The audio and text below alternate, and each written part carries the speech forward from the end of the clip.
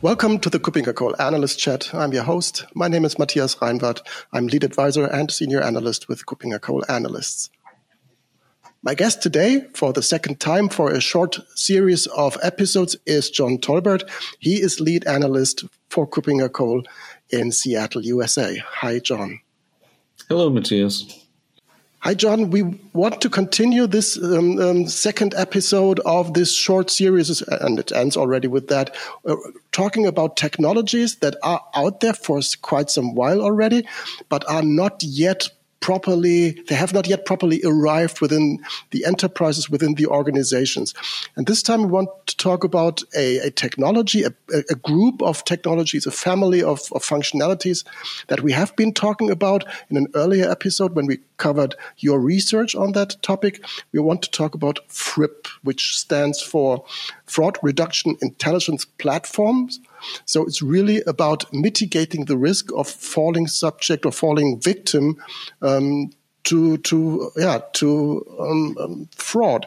And how is the situation in the field when it comes to fraud and fraud prevention, fraud detection?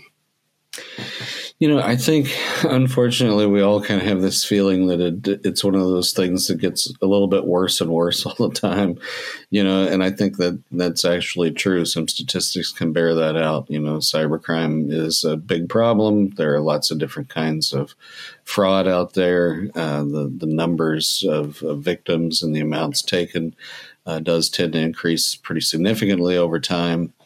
There are lots of people, the good guys out there that are trying to help protect businesses from that. They are trying to keep up with the fraudsters and thwart them everywhere that they can by developing technologies that are, progressively better at detecting those kinds of fraud.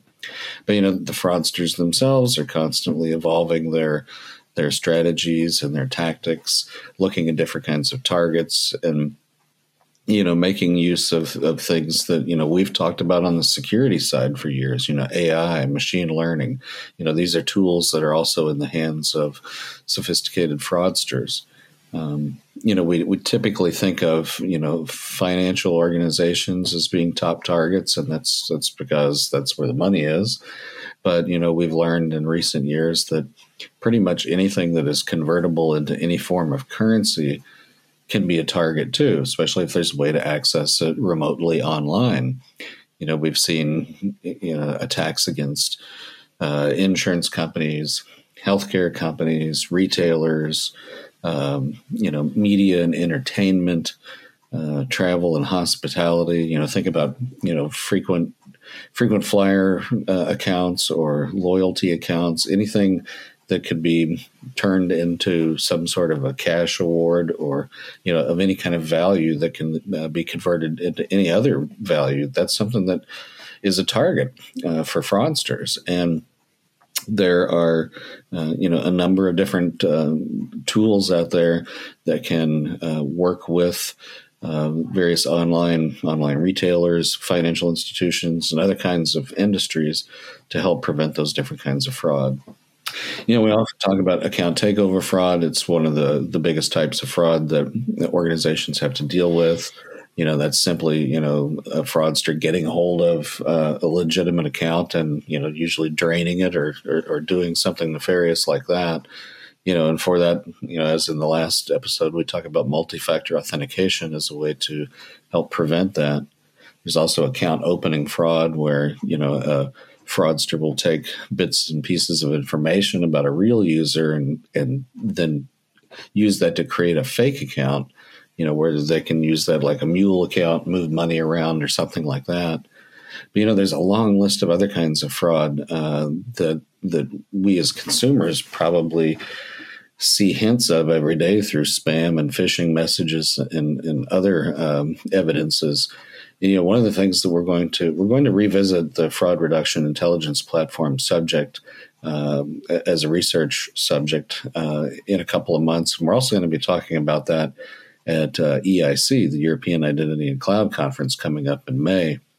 But just to give you a quick hint of the different kinds of fraud beyond account takeover and account opening, there's we've seen things like sending out fake invoices, fake delivery notices to consumers, in an attempt, to try to phish them, to get them to go to a malicious website and put their credentials in, fake tax refund notices, fake everything, fake tech support scams, and these are just, some of the examples of the things that we want to try to cover in addition to, standard fare account takeover, account opening fraud that may be focused on finance only. There's a huge component that can be perpetrated by bots. So there'll be a bot detection, bot management element to this.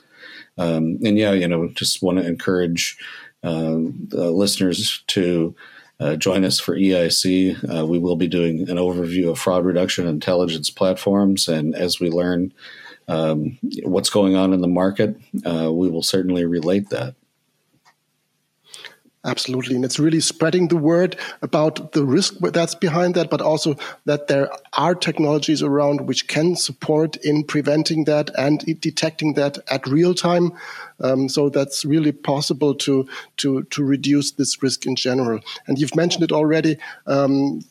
We highly encourage people to take part in the EIC in May, between the 10th and the 13th of May in Berlin, either in person on site or virtually through our live platform, so that you can listen in even while not being in Berlin. Of course, there's lots of research done by you on our website as well. So, and listen to the earlier episode of the podcast where the basics are explained as well. But nevertheless, nothing is as good as a live event at EIC, of course. Thank you very much, John, for raising that topic, for explaining also the developments, and that we will continue to cover this area.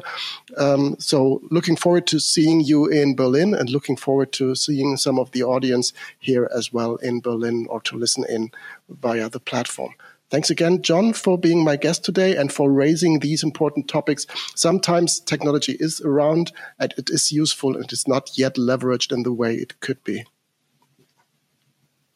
Thanks, everyone. And we'll look forward to seeing you in Berlin or online. Thank you, John, and bye-bye.